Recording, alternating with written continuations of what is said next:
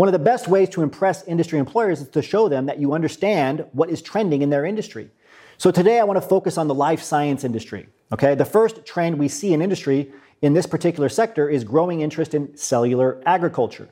In previous years, gene editing tools like CRISPR and cellular engineering technologies were in the spotlight, but now the focus has turned towards cellular agriculture, or cell ag for short. Cell ag is the production of animal products such as meat, fish, milk, leather, and so on, in place of harvesting these products from the animals themselves. Okay, so a growing number of academic labs and startups are jumping on board with this technology, and some have successfully launched their own lab-grown meat products. The major player in this space is Memphis Meats, the company that makes cell-based meatballs. Other companies include Finless Foods, Supermeat, Mosameat, along with Modern Meadow, which makes lab-made leather. This rising star technology is catching the eye of major investors, and predictions claim that this new field of industry is here to stay. Okay, the second industry trend is the use of artificial intelligence in drug development. Biomarker development has been a long-standing aspect of drug development research. Now companies like Berg Health are using AI to help identify viable drug targets.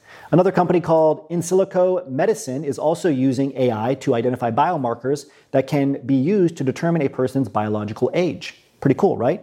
But AI is not limited to drug development. It's also being used to identify new clinical candidates for clinical trials and to develop autonomous machines capable of treating diseases. A third trend is the application of machine learning in precision oncology.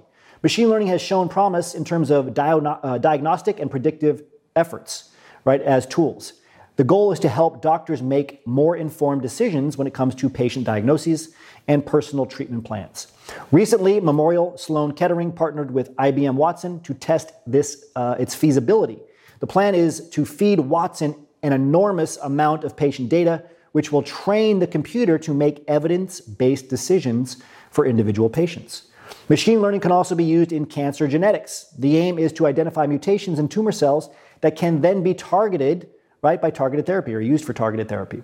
AI and machine learning startups have been a huge focus of recent biopharma collaborations, and we should expect to see a lot more of these kinds of partnerships in the future. The fourth, industry trend is blockchain for data management. Blockchain has become an attractive tool in healthcare. It makes managing large volumes of data easier. It can also track changes in databases and allows for more secure data sharing. More recently, drug counterfeiting has become a major problem in the pharmaceutical industry.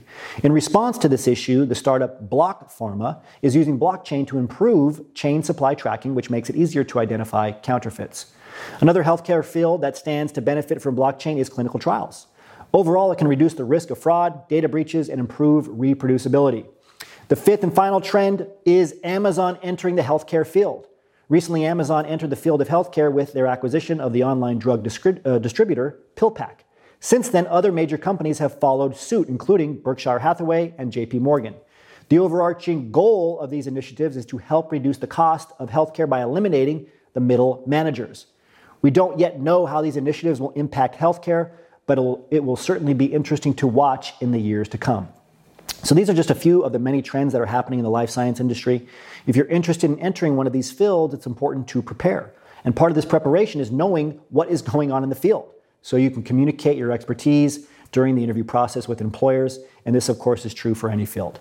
This takes us to the end of today's transition report. As always, remember your value as a PhD and start thinking and acting like a successful industry professional.